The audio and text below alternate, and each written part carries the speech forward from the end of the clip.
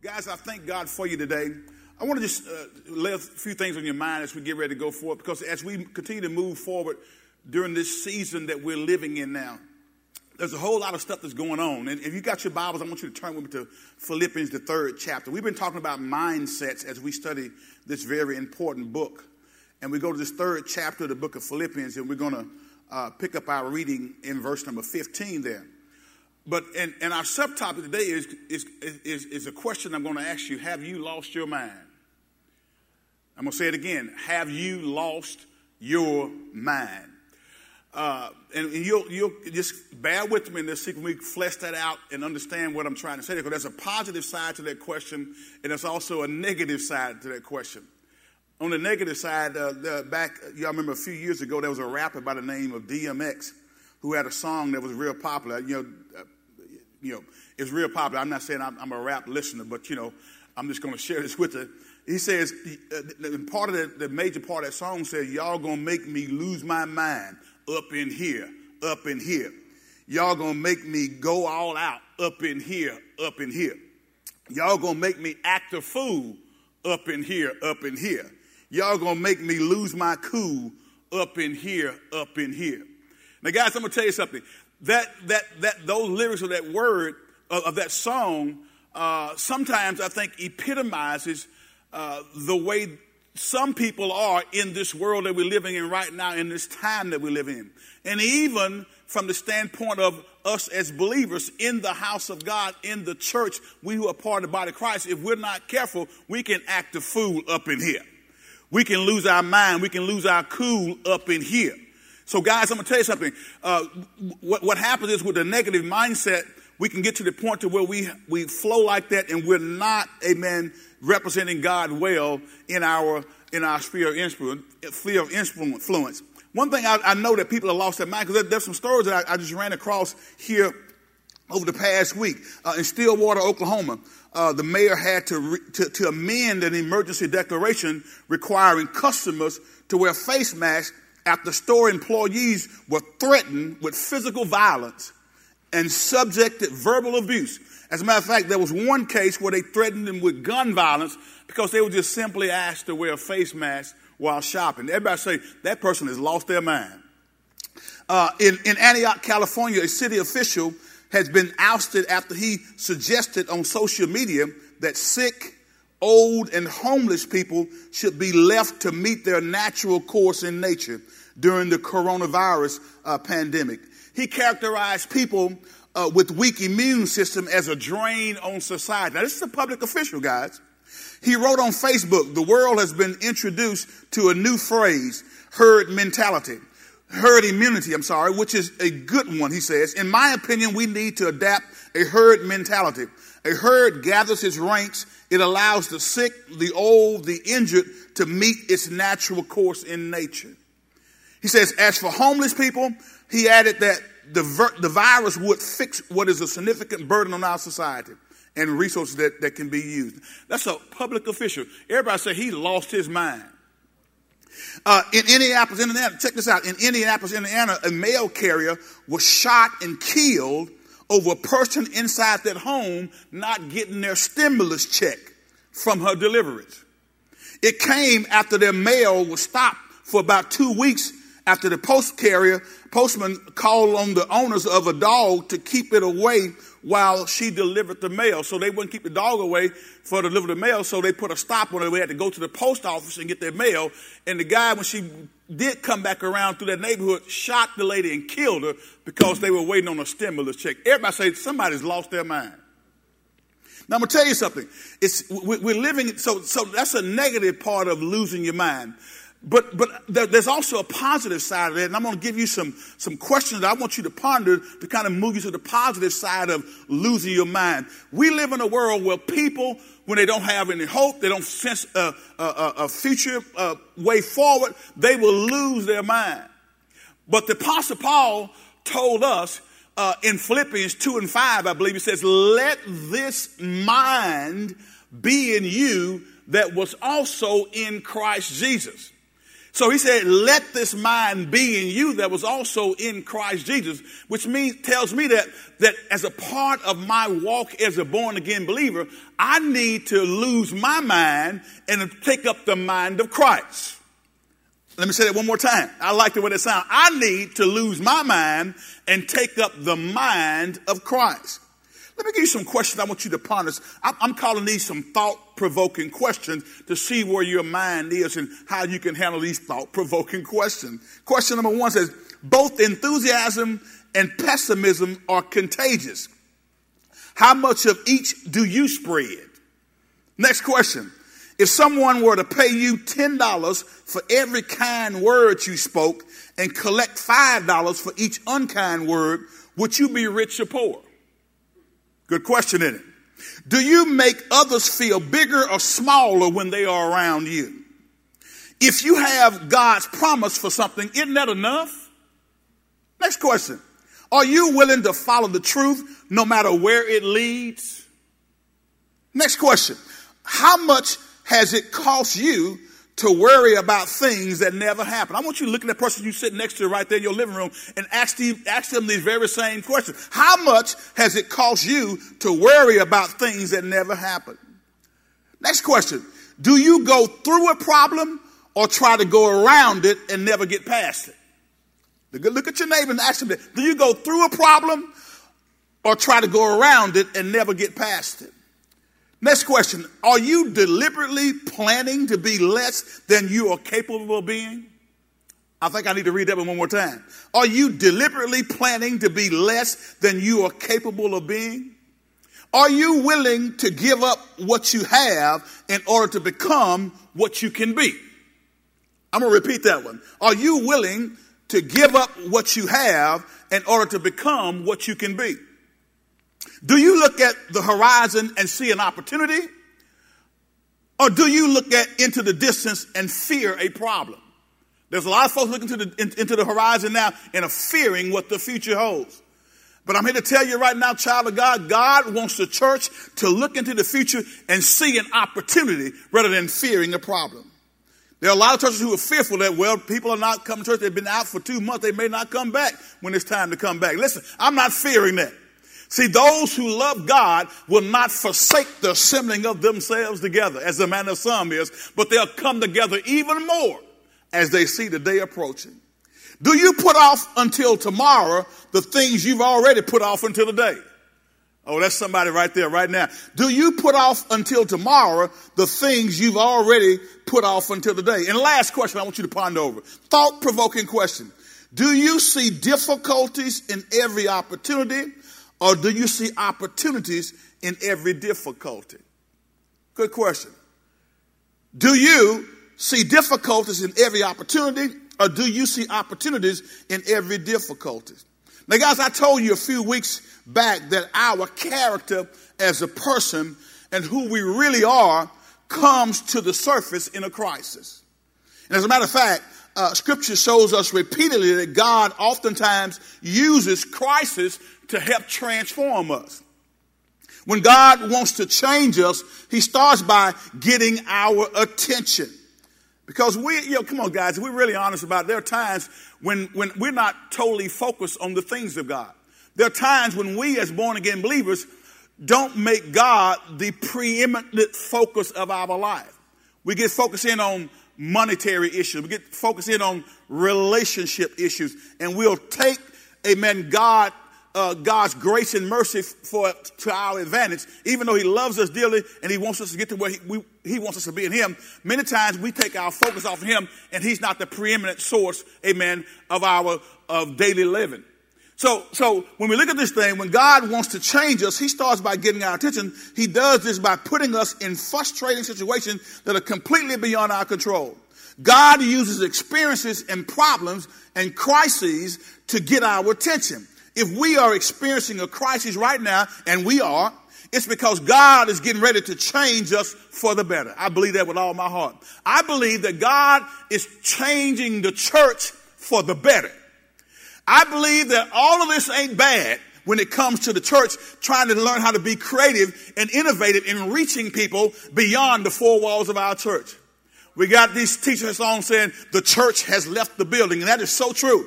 Because we've been preaching to you for the last 10, 15 years that the building is not the church. The building is not the church. So God will use the crisis to get our attention. Amen. He wants to. He's getting us ready to better us. Human nature is something else. Which y'all agree with me?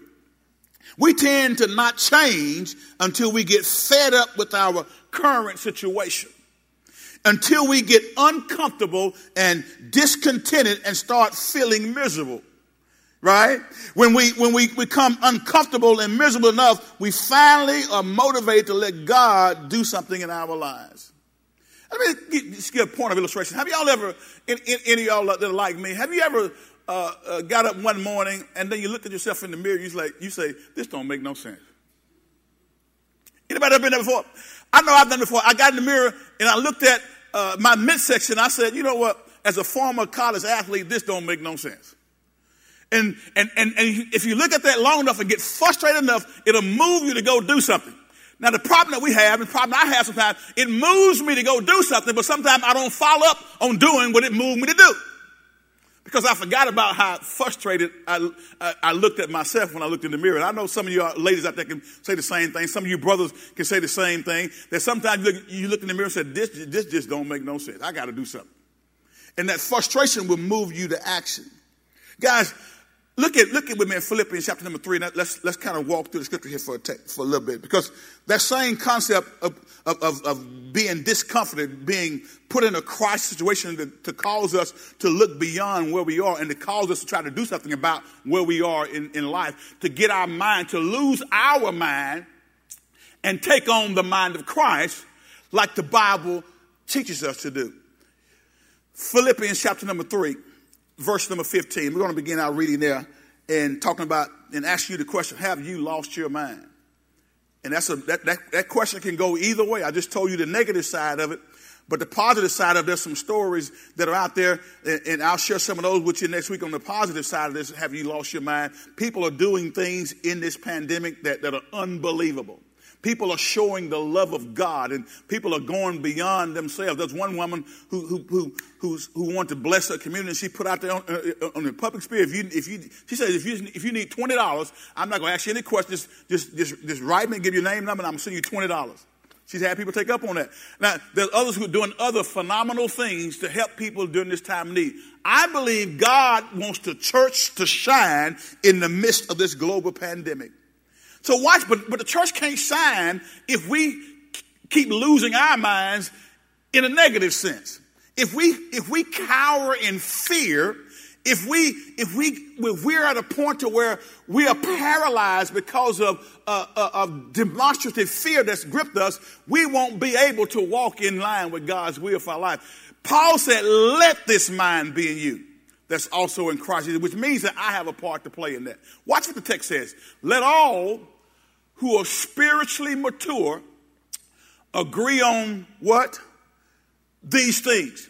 If you disagree on some point, I believe God will make it plain to you. Amen. I believe God will make it plain to you. Keep reading.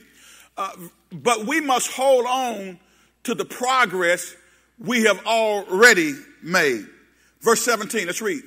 Dear brothers and sisters, pattern your lives after mine and learn from those who do what? Follow our example. Next verse 18 says, for I have told you often before, and I say it again with tears in my eyes, that there are many whose conduct shows they are really enemies of the cross of Christ. Verse 19, let's read. They are headed for destruction. Their God is their appetite. They brag about shameful things, and they think only about this life here on earth. 20 and 21. But we are citizens of heaven where the Lord Jesus Christ lives, and we are eagerly waiting for him to return as our Savior. 21 says he will take our weak mortal bodies and change them into glorious bodies like his own, using the same power with which he will bring everything under his control. Under his control. Now go back to verse number 15. Let's read that from the King James Version of the Scripture. Verse 15 of the book of Philippians chapter number 3 from the KJV. Watch what it says. I want you to read along with me. It says, let us therefore, as many as be perfect, be thus minded. And if in anything you be otherwise minded, God shall reveal even this unto you. 16 and 17 right quick. Nevertheless, whereto we have already attained, let us walk by the same rule. Let us mind the same thing. Let us mind the same thing. Brothers, be followers together of me and mark them which walk so as you have us for an example. Now let's see, can we begin to unpack some of these things, amen? Because again, I said that God will, in order to change us, in order to transform us, he will allow a crisis, a problem, an irritation or a frustration in our lives to get our attention. He will allow it. He doesn't necessarily have to send it, but he'll allow it. And whether he sent it or he allowed it, he'll use it. Can I get a witness? Some stuff we blame on God, the devil did. But even though the devil did it, God will use what the devil did to get us where we need to be. So he sends those problems. He needs to do this because most of us, I need y'all to hear me carefully. Most of us in our human fallible selves, most of us will not change until we are forced to change. Most of us won't consistently do the will of God unless God continues to try to mold and shape us and to redirect situations around our lives to get us to the point where we look up to him faithfully and consistently all the time. So we're talking about losing our mind today because he says that this whole concept of perfect in this last part of this third chapter of Philippians is about maturing and growing into the person God has ordained us to be. Watch this now. As we close up this third chapter, this third chapter, the whole concept of perfect is about maturing and growing into the person that God has ordained for us to be. Now let's look at 3 stages of perfection because that word sometimes bothers us when we see it in the KJV. But let's take a look here and make sure that we can kind of get some understanding. There's 3 stages of perfection. Number 1, there's perfect relationship. Perfect relationship. See, the moment that you invite Christ to come into your heart to save you, and you meant that. In other words, you sincerely said, God, I believe that Jesus Christ is your son. First of all, God, I believe I need to be saved. I know that I'm not good enough. I don't have enough good deeds to get me into your presence. I am a human being that needs a savior. Because mankind can be so prideful in itself that he thinks he's good enough to get before a holy God. But God lets us know that the only way you can come into his space is to be perfect. And guess what? None of us are perfect. And because none of us are perfect, none of us have the ability to go into the presence of a holy God without being struck down dead on the spot.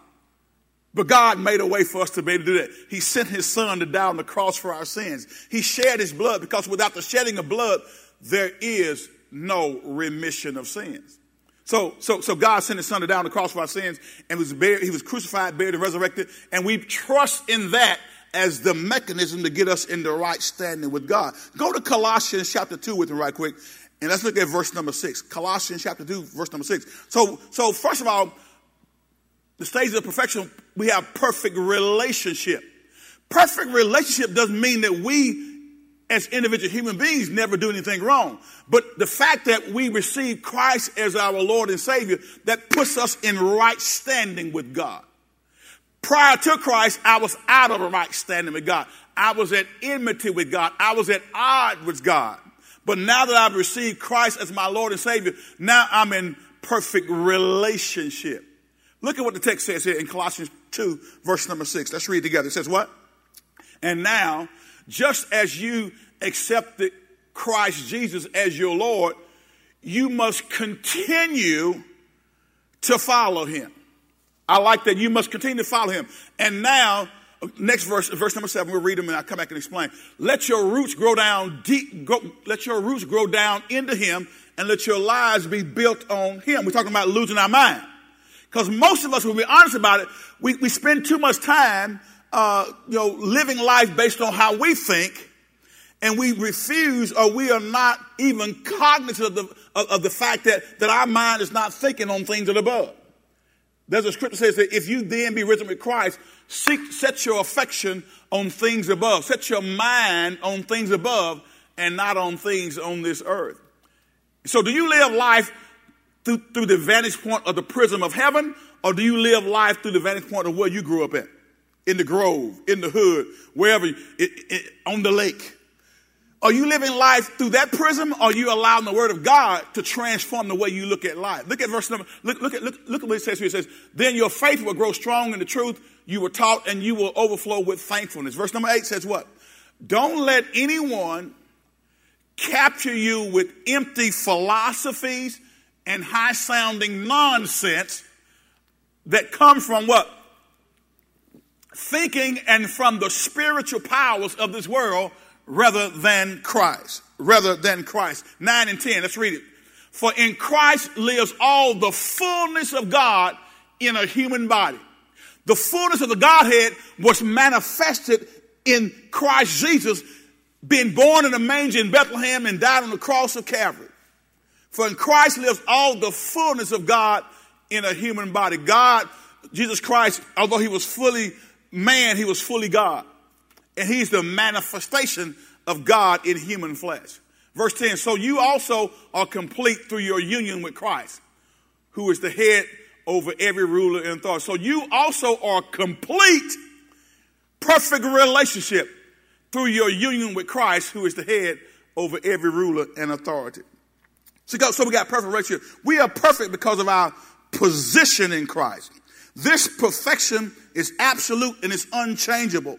And it is this perfect relationship, guys, that guarantees that we will one day be completely perfect when we see Jesus Christ face to face. So we got perfect relationship. Then we have perfect progress. Go to Colossians 3, 13 and 14. We have what we call perfect progress. Because, guys, here's what we got to understand. When a person makes a decision for Christ, that positions you into the body of Christ. You're in perfect relationship. Now I once was lost. Now I'm found. Now I'm in the body of Christ. All right. My position is in Christ. But I got to, while I'm living here on this earth, even though I'm saved in the family of God, there is a progression, amen, to my confession. There is a progression to my sanctification. So, to be sanctified don't mean you belong to a certain apostolic or Pentecostal church. Sanctification has everything to do with being set apart for God's use and for his glory. So I am sanctified. I am positioned in Christ. But while I'm here, my sanctification is positional and it's progressive, just like my maturity is progressive. There will be some things that don't bother you today that may have bothered you 15 years ago when you first got saved. I'm talking about you. There are some things that you should be over and shouldn't be still whining and having a pity party about since you've been saved 15 years now. God needs you in the midst of this pandemic to be a strong warrior who can shine the light of the gospel and give hope and encouragement during these desperate times that we're living in. But you can't do that if you hadn't lost your mind. Yeah, you still got that Cedar Grove mind. I ain't hating on you if you're from Cedar Grove. Some of y'all still got that West Texas mind. Some of y'all still got that New Orleans mind. Any New Orleans folk in the house? Some of y'all still got that Benton, Louisiana mind. And God says, I want to change your mind. I want you to lose your mind and take up the mind of Christ. Look at what the text says here. Watch this. Colossians 3:13. Here's our mindset. So it's progressive. Our perfection, our maturity, because the word perfect there in the KJV means mature. When Paul said what he said in that 3rd chapter, when he says in verse number 15, let us therefore as many be perfect, be thus minded. He's talking about being mature. Now watch what he says here. Here's the body of Christ. Make allowance for each other's faults. Now see, a mature person, they won't enable you in your sin, but they will, in other words, they won't just keep overlooking your sin and don't say anything, but they won't cast you away when they know your imperfections. Because guess what, guys? We all have them. Right? We all have them. Make allowance for each other's faults. And here's a big one, guys. Here's how you know you're really progression in your maturity. Here's how you know your perfection is your maturity is growing and you're being perfected. He says, and forgive anyone who offends you. Forgive anyone who does what? Who offends you. Now that's deep there, because many people have a problem forgiving people who've hurt them deeply. But the text says, forgive anyone who offends you. Make allowances for others' faults. Now, isn't it amazing? Isn't it amazing how we fickle human beings are? We love and we want people to make an allowance for our faults. And we want people to understand that we really didn't mean it that way. We're sorry to hurt their feelings. But when they do that to us, we want to nail them to the cross. We want to crucify them. Guys, if we're going to be biblical, here's how you can tell if you're mature or not. When you make allowance for others' faults and when you forgive people who offend you. Remember, the Lord forgave you, so you can if you want to, right? I mean, if you don't really want to, you don't do that forgiveness thing very, very well. So it's okay, because you love the Lord, but you ain't gonna forgive nobody. Let me tell you something. Look what the verse. Look at what the text says. With your messed up mind, you don't lost your mind, but you didn't replace it with the mind of Christ. If you think that you can be okay with God and your vertical relationship with God and be off-centered and out of whack in your horizontal relationship with people, you are sorely mistaken. Because here's why this is so important. God uses us to minister to people. And if we're sitting here thinking we're okay with God, but we're all out of whack with people, and we're too afraid to even go to them and share with them like Jesus told us to, we're sitting here with our own mind still there. And I'm going to ask the question today, and you look at your neighbor that you're sitting next to right now and say, have you lost your mind? Just ask. I want you to look at them in the eye, and if you're husband and wife, y'all probably already said this sometime before, but I want you to say it again. Have you lost your mind? Remember, the Lord forgave you, so you must forgive others. That's not optional, guys. Now, with forgiveness don't mean that you don't deal with the situation and that you don't deal with the hurt. Some people think forgiveness means, okay, you say you forgave me, we can't talk about it. Let's move on. No. See, even after you forgive someone, you got to process the emotional damage that was caused as a result of your action. So be willing. If you're going to really restore the relationship, you got to be willing to go through the process of restoring the relationship, because many times when people do stuff to offend us or hurt us deeply, it causes emotional scarring that cannot be healed if you don't talk through it. And that's the problem that a lot of us have. We want to just move on, don't want to talk about it. It may be painful for you, you may be remorseful, but you got to talk about it. Amen? Now watch what the text says. So remember, the Lord forgave you, so you must forgive others. Verse 14. Let's read it out loud and on purpose. Come on, guys. Perfect progress. Above all, do what? Clothe yourselves with love, which binds us all together in perfect harmony. Above all, clothe yourself. You listen, if you're trying to love the unlovable in your own strength, you'll never make it. There are some folks who you can't love without the love of God. I would even submit to you this premise. True forgiveness cannot be brought forth unless you have the love of God abiding on the inside of you. You can't do it. Some folks you can't even get along, you can't live with, except the Lord give you grace and mercy to do so. Do y'all have anybody like that in your life? I need you to look me in the eye. Do you have anybody like that in your life where the Bible says, as much as lieth in you, live peaceably with all men? Some people make it hard, but listen, it's not an excuse for us to go to the other side. I want you to lose your mind and do what Christ did. Can I get away? So we got perfect progress.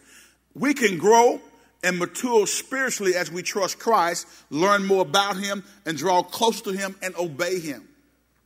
Our progress is changeable because it depends on our daily walk. At times in life, we mature more than at other times, which y'all agree. There are times when in your walk with the Lord where you're progressing. There are other times, if you're not careful, you get into a little spiritual rut. You're not really studying your Bible. You're not really praying like you used to. As a matter of fact, your attendance to Sunday morning church before this pandemic took place, you wasn't coming half the time anyhow. Hello? And so, and you are disobeying what Hebrews says, forsaking not to assemble yourselves together. Now we're assembling virtually, but I believe that even with that, we're going to utilize that as a tool in our toolbox, because I don't believe there's any substitute for one-on-one, eyeball-to-eyeball personal interaction. And many of us in this age of social media have become deficient in our social interaction skills. We're afraid to talk to people. We're afraid to look people in the eye and share information and to talk about the things of God. Those relationships are very important to the discipling process. So we got perfect progress. In other words, our maturity is an ongoing thing. None of us should be the same way we were when we first got saved. We're growing toward perfection if we are really working toward it. Our progress is changeable. The good works that we do don't perfect us. Rather, as God perfects us, we do the good works. I like what Ephesians, the 2nd chapter, says, verse 8 through 10. Can y'all go there with me right quick? Ephesians chapter number 2, verse 8 through 10. Very, very familiar passage of scripture, but Ephesians chapter 2, verse 8 through 10. Let's look at that right quick. Glory to God. It says, God saved you by his grace when you believe. And you can't take credit for this. It's a gift from God. Verse 9 says what? Salvation is not a reward for the good things, watch this, we have done, so none of us can boast about it. Nobody in here can boast about their goodness and how they did this and how they're in favor with God because they did this. Our salvation is not based on our goodness. Look at what verse 10 says. Watch this. For we are God's masterpiece. He has created us anew in Christ Jesus so we can do the good things he planned for us long ago. Amen? So the works don't perfect us, but as God perfects us, as he matures us, we do good works for him. The KJV reads this way, it says, for we are his workmanship created in Christ Jesus unto good works. The good works didn't save us, but we are created in Christ Jesus to do the good works. So we got perfect relationship, we got perfect progress, and we got complete perfection, or completely perfect. And that's where we get back to Philippians chapter 3, verses 20 and 21. Let's read that real quickly. Philippians 3, verses 20 and 21. Glory to God. The text says this, but we are citizens of heaven where the Lord Jesus Christ lives, and we are eagerly awaiting for him to return as our Savior. No, stop. Park right there. Now, guys, let me tell you something. If, like no other time in history, should we as a church be looking for our Savior to come back. We don't know the day nor the hour, but the Bible is very clear, and it teaches about the fact that there is going to be a catching away of the church of the Lord Jesus Christ. That Jesus is going to crack the sky. Y'all know 1 Thessalonians 4 and 13 through the end of that chapter. I love to read that at every funeral for a believer who's gone on to be the Lord. The dead in Christ shall rise first, and then we who are alive and remain shall be caught up in the clouds to meet the Lord in the air, and so shall we ever be with the Lord. There is a rapture of the church that's taking place. Jesus Christ is coming back for his church. Now, the Bible says this, if we have that hope in us, if we truly, honestly believe that Jesus could come back at any moment, then that should regulate our lifestyle. That should cause us to not want to be doing something that we shouldn't be doing, because Christ could come at any moment. He could come right in the middle of your cuss. He could come right in the middle of when you just stepped inside that motel room with somebody who wasn't your wife or your husband, and come at that very moment. He could come right when you're plotting against somebody to try to bring them down because they made you mad. When you expect Christ to come, it should govern. The Bible says you will purify yourself when you have that hope in you. Now, my question to you today is, if you're not about the process of purifying yourself, do you really have that hope in you? Are you really looking for Christ to come back? I would submit to you that a lot of Christians, because they hadn't lost their mind, they're not looking for him to come back. They just doing church. And here's what we're going to understand when this pandemic is over. Church, God is trying to do something through us. He's trying to force us to change the way we do church life. Because I'm really, guys, if we're honest about it, the church in America, in a lot of cases, has been passionless about reaching the lost. When was the last time you baptized somebody? When was the last time you led somebody to the Lord who was not already a part of, led somebody to the Lord who had never accepted Christ as the Lord and Savior before? When's the last time you actually baptized somebody? When's the last time you shared your testimony with somebody and led them to Christ? Yeah, been that long, right? Some people can't even remember doing that. And that's the very reason why God left us here, so that we could be a vessel he can use to reach others for the cause of Christ. So complete perfection will come when Jesus Christ comes for his church. The Bible says we're going to be changed in the moment of the twinkling of an eye. We're going to be different. We're going to have a glorified body. We're going to be just like Christ. All phases of perfection are grounded in faith in Christ Jesus and what he has done, not what we can do for him. We can't perfect ourselves. How many of y'all know that's true? Only God can work in and through us until the day that Christ comes back. So when we see Christ face to face, we're going to have complete perfection. Well, so let's talk about this for a second, because I said lose your mind. Let's talk about the mind of the flesh versus the mind of the spirit. Go to 1 Corinthians, the 2nd chapter. The mind of the flesh versus the mind of the spirit. 1 Corinthians 2 and 14. Let's read that right quick, and then we go to Romans 8 and 6. The mind of the flesh versus the mind of the spirit. Because I'm asking you the question, have you lost your mind? And really, if the truth be told, many of you sitting out there listening to me can answer yes to that in both the negative and the positive. You've been in a situation where you allowed situation, some person to cause you to act beyond, to do something that was not in line with your profession of faith. Christ said, through the Apostle Paul, he said, let this mind be in you that was also in Christ Jesus. Look at 1 Corinthians 2 and 14 says, but people who aren't spiritual can't receive these truths from God's Spirit. It all sounds foolish to them, and they can't understand it, for only those who are spiritual can understand what the Spirit means. Watch this, okay? People who aren't spiritual can't receive these truths from God's Spirit. God's Spirit Jesus told his disciples, I'm not going to leave you comfortless. I'm going to send the Holy Spirit who will walk alongside you and will be your strength in this time that we're living here on earth. So it says, so the Holy Spirit is the one who gives us truth. You cannot understand the Bible just from a theological, educational standpoint. There are revelatory truths that can only be pulled out by way of the Holy Spirit. Now, we have to understand context. We have to understand who wrote the Bible, who he wrote it to, what were they dealing with in that particular section, because it's too easy for folks to take Scripture and pluck it out of context to make it say what they want to say. Understand the context, because the Bible, God's word will never contradict God. So if you tell me God told you something and what you say God told you doesn't line up with Scripture, you lying. Or let me put it this way. You're mistaken. You thought you heard the Lord. If it's not lined up with Scripture, you didn't hear the Lord. Go with me to Romans, the 8th chapter, verse number 6. Talk about the mind of the flesh versus the mind of the spirit. Watch this. Romans 8, verse number 6. The mind of the flesh versus the mind of the spirit. Let's go real quick. So, letting your sinful nature control your mind leads to death. But letting the Spirit control your mind leads to what? Life and peace. Let's read one more time. Letting your sinful nature control your mind leads to death. But letting the Spirit control your mind leads to life and peace. Now, according to this verse, there are two minds. There is the mind of the flesh, and then there's the mind of the Spirit. Now, again, this doesn't mean that you got two brains, does it? It simply means that we receive information from two different sources. We receive information from two different sources.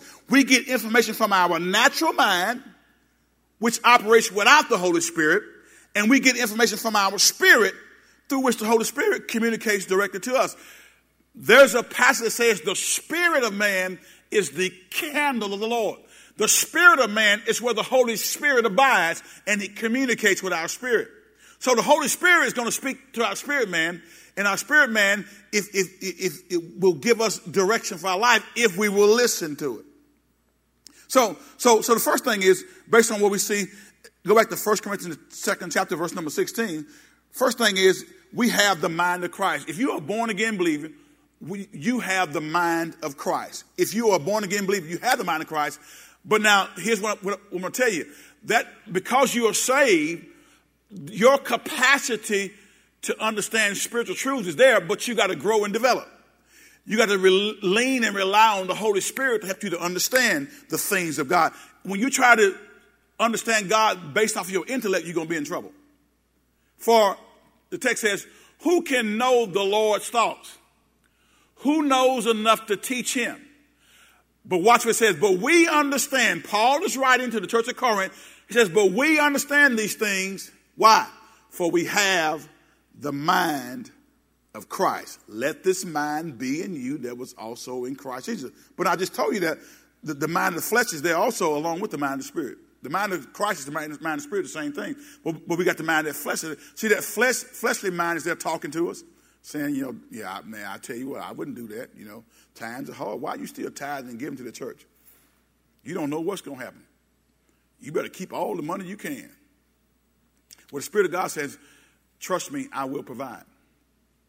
I provided for you all this time. I haven't let you down before. What makes you think a little global pandemic is going to cause me to not be faithful to you? My faithfulness may come in a different way, in a different manner, but I'm going to be faithful to you. And guys, I'm going to tell you something. I thank God for this church here at EBC, Elizabeth Baptist Church. You guys have done an awesome job of continuing to support the work of ministry. You guys have extended beyond, and I thank God for you. It enables us to continue to do the things we're doing. Outreach ministry, missions still going on. Radio outreach is still going on. Supporting Common Ground ministry is still going on. The monthly support to our church in Haiti is still going on. Because you chose to trust God. Glory to God. So we have the mind of Christ. But now, again, you got the fleshly mind there talking too. Because the fleshly mind, the carnal mind, is there talking because he doesn't really want to give up the throne. Your flesh still wants to do what your flesh likes doing. Can I get 2 amens out there? You're not proud of it, but your flesh still wants to be fleshy. And if you're not careful, you'll lose the mind of Christ. In other words, you won't be thinking like Christ. Even though you made a profession of faith, you'll start acting like somebody who don't know Christ. And your ability to reach the world will be stunted because of you following the carnal mind, the mind of the flesh. Okay? Who can know the Lord's thoughts? Who knows enough to teach him? But we understand these things, for we have the mind of Christ. The Bible says that we are not to be led by our carnal mind, but by the Holy Spirit who indwells in us. The Holy Spirit can enlighten our minds. We got 2 minds, the fleshly mind, the mind of the flesh, but the mind of the Spirit. The problem is that although we have the mind of Christ and know the Word of God, we oftentimes don't listen to our spirit, which is being enlightened by the Holy Spirit. Instead, we listen to our natural mind. Which how many of y'all have ever got, I need you to raise your hand out there, and you sit on your couch. How many of y'all have ever got in trouble or experienced less than God's best because you followed your fleshly mind rather than the spiritual mind? Anybody out there? Anybody out there say, well, Pastor, I got in my flesh. I went to that store, and because somebody made me mad, I said some stuff, Pastor, that I shouldn't have said. And yes, Pastor, I had my EBC T-shirt on. And on the back it had Pastor Doyle all out. Take that shirt off. Don't you go in that store again with my name on your back. Walking according to your fleshly mind. Guys, let me tell you something. And again, none of us are perfect, but what we got to understand is we got to have a lifestyle that's indicative of the fact that we're following Christ. If we don't, nobody's going to believe our testimony. Because if I say I love God, then it ought to be evident in my life. If I say I love God, there ought to be some things that as the Bible says, should not be named among us.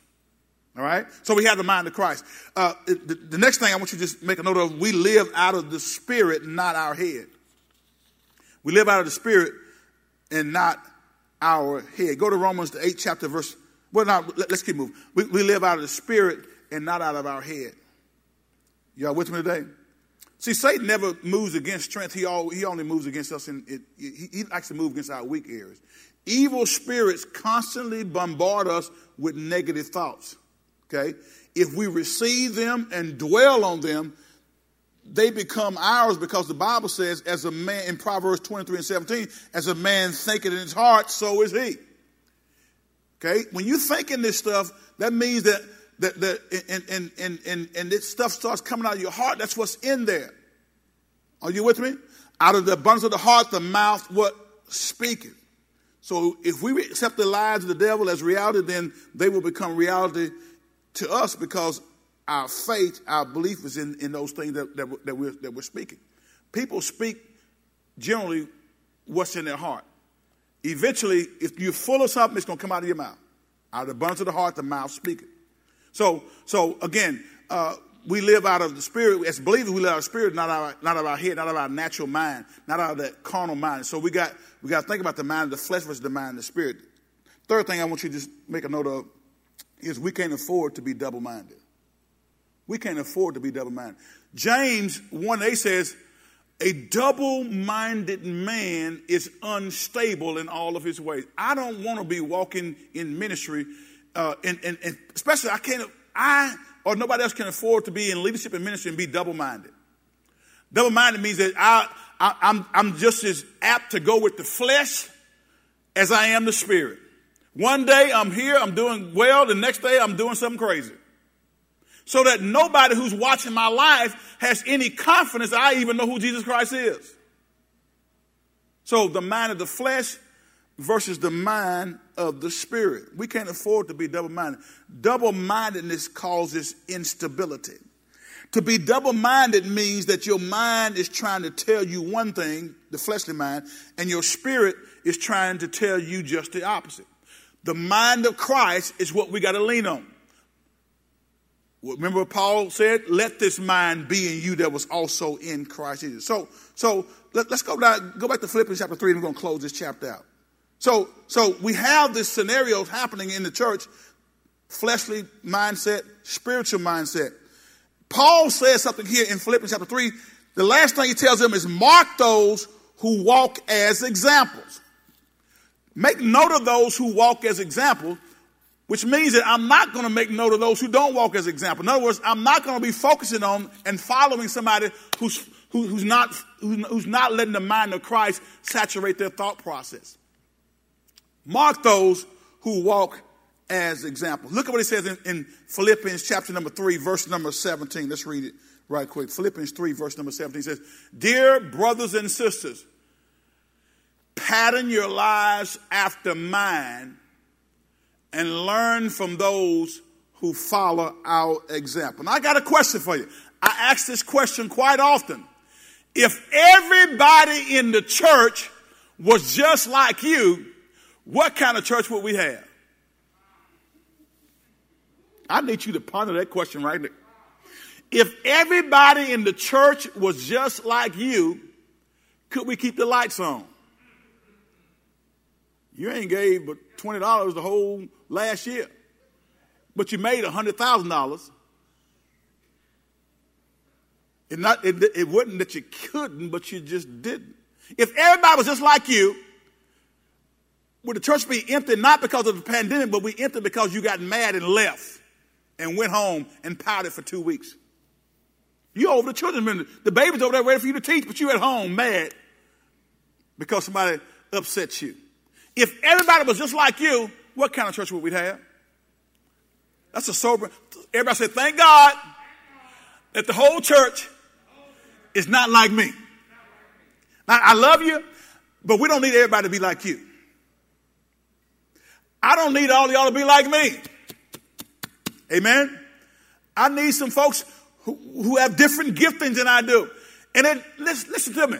See, an insecure leader gets sort of antsy when others have giftings that complement the body, and they start pulling back because they're afraid that somebody's going to take their place. Good leaders want to bring people up under them and want those people who are coming up under them to serve just as well or better than them. I want every last one of y'all here to do better than me. Every minister, I want you to preach, amen, far beyond what I could preach. See, because as you grow, the church grows. So he says, dear brothers and sisters, pattern your lives after mine and learn from those who follow our example. No believer should ever claim or think that he has come anywhere close to being perfect in the sense of sinless perfection, but every believer should follow Christ with so much commitment and so much diligence that he is a dynamic example to others. Are you really fervent about your walk with the Lord? Are you really passionate? Now listen, let me help y'all out there who are fooling yourself. If you don't spend much time studying God's word, if you don't spend much time praying to God, I don't care what you say, you're not passionate about God. Because passion shows up. Come on, we know it. Passion shows up in how we relate to somebody or something. There are some folks who are passionate about football. They may not give a dime to the church, but they'll buy LSU season ticket and spend $3,000 every home game going to cheer the LSU Tigers on or whatever your favorite team. There are folks who won't give a dime in church, but they hadn't missed a Bayou Classic in 30 years. You're passionate about certain things. When you're passionate about a person, you'll spend time with that person. Man, I was passionate about my wife when we were dating. I'm still passionate about it. You know, sometimes the passion is less than, you're married 34 years. Sometimes, some days you say, okay, passion, where are you? Because you know how you go through those little things. You know how sometimes you have heated fellowship. Come on, can we be honest? Can we talk? But the good part about it, see, that heated fellowship, because we have the mind of Christ, does not sidetrack us and we're on our way to divorce court. But you know, sometimes, but I'm still passionate. You know, she came, she had on, oh, okay, I'm sorry. All right. That was yesterday. I told my wife, I said, girl, you look fine. She had a little muscle shirt on and some exercise pants. And I said, baby, I can say that. That's my wife. Ooh, that preacher they're talking about, that's my wife. That ain't my woman. That's my wife. And I'm passionate about my wife. Can I get 5 guys out there say, I'm passionate about my wife? So that's why we be chasing y'all out around the house.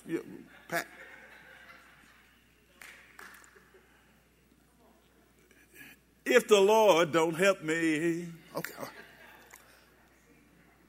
Some walk as examples. Listen to right. I'm going to just read some scripture right quick. I got to get you out of here. 1 Corinthians 4:16 says, wherefore I beseech you, be ye followers of me. That's Paul talking.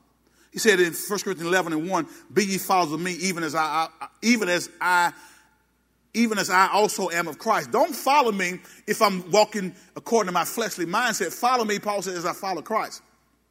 He says in Philippians 3:17, brethren, be followers together with me and mark them which walk so as you have us as for an example. He said in Philippians 4:9, those things which you have both learned and received and heard and seen in me, do, and the God of peace shall be with you. That's Philippians 4:9. 1 Thessalonians 1:6 says, and you became followers of us and of the Lord, having received the word in much affliction with joy of the Holy Ghost. Paul said, you follow us and the Lord. See, there will be some people who are following your example. Not following you per se because of you, but there will be somebody in your circle of influence who is following your example as you live for Christ. Amen. He says this in 2 Thessalonians 3:7, for yourselves know how you ought to follow us, for we behave not ourselves disorderly among you. Please, child of God, don't lose your mind and begin to walk in a disorderly fashion while we are moving through this time that we're living in. Some of the stuff I read to you at the beginning of the sermon was folks who lost their mind from a negative standpoint. I want you to lose your mind and replace it with the mind of Christ.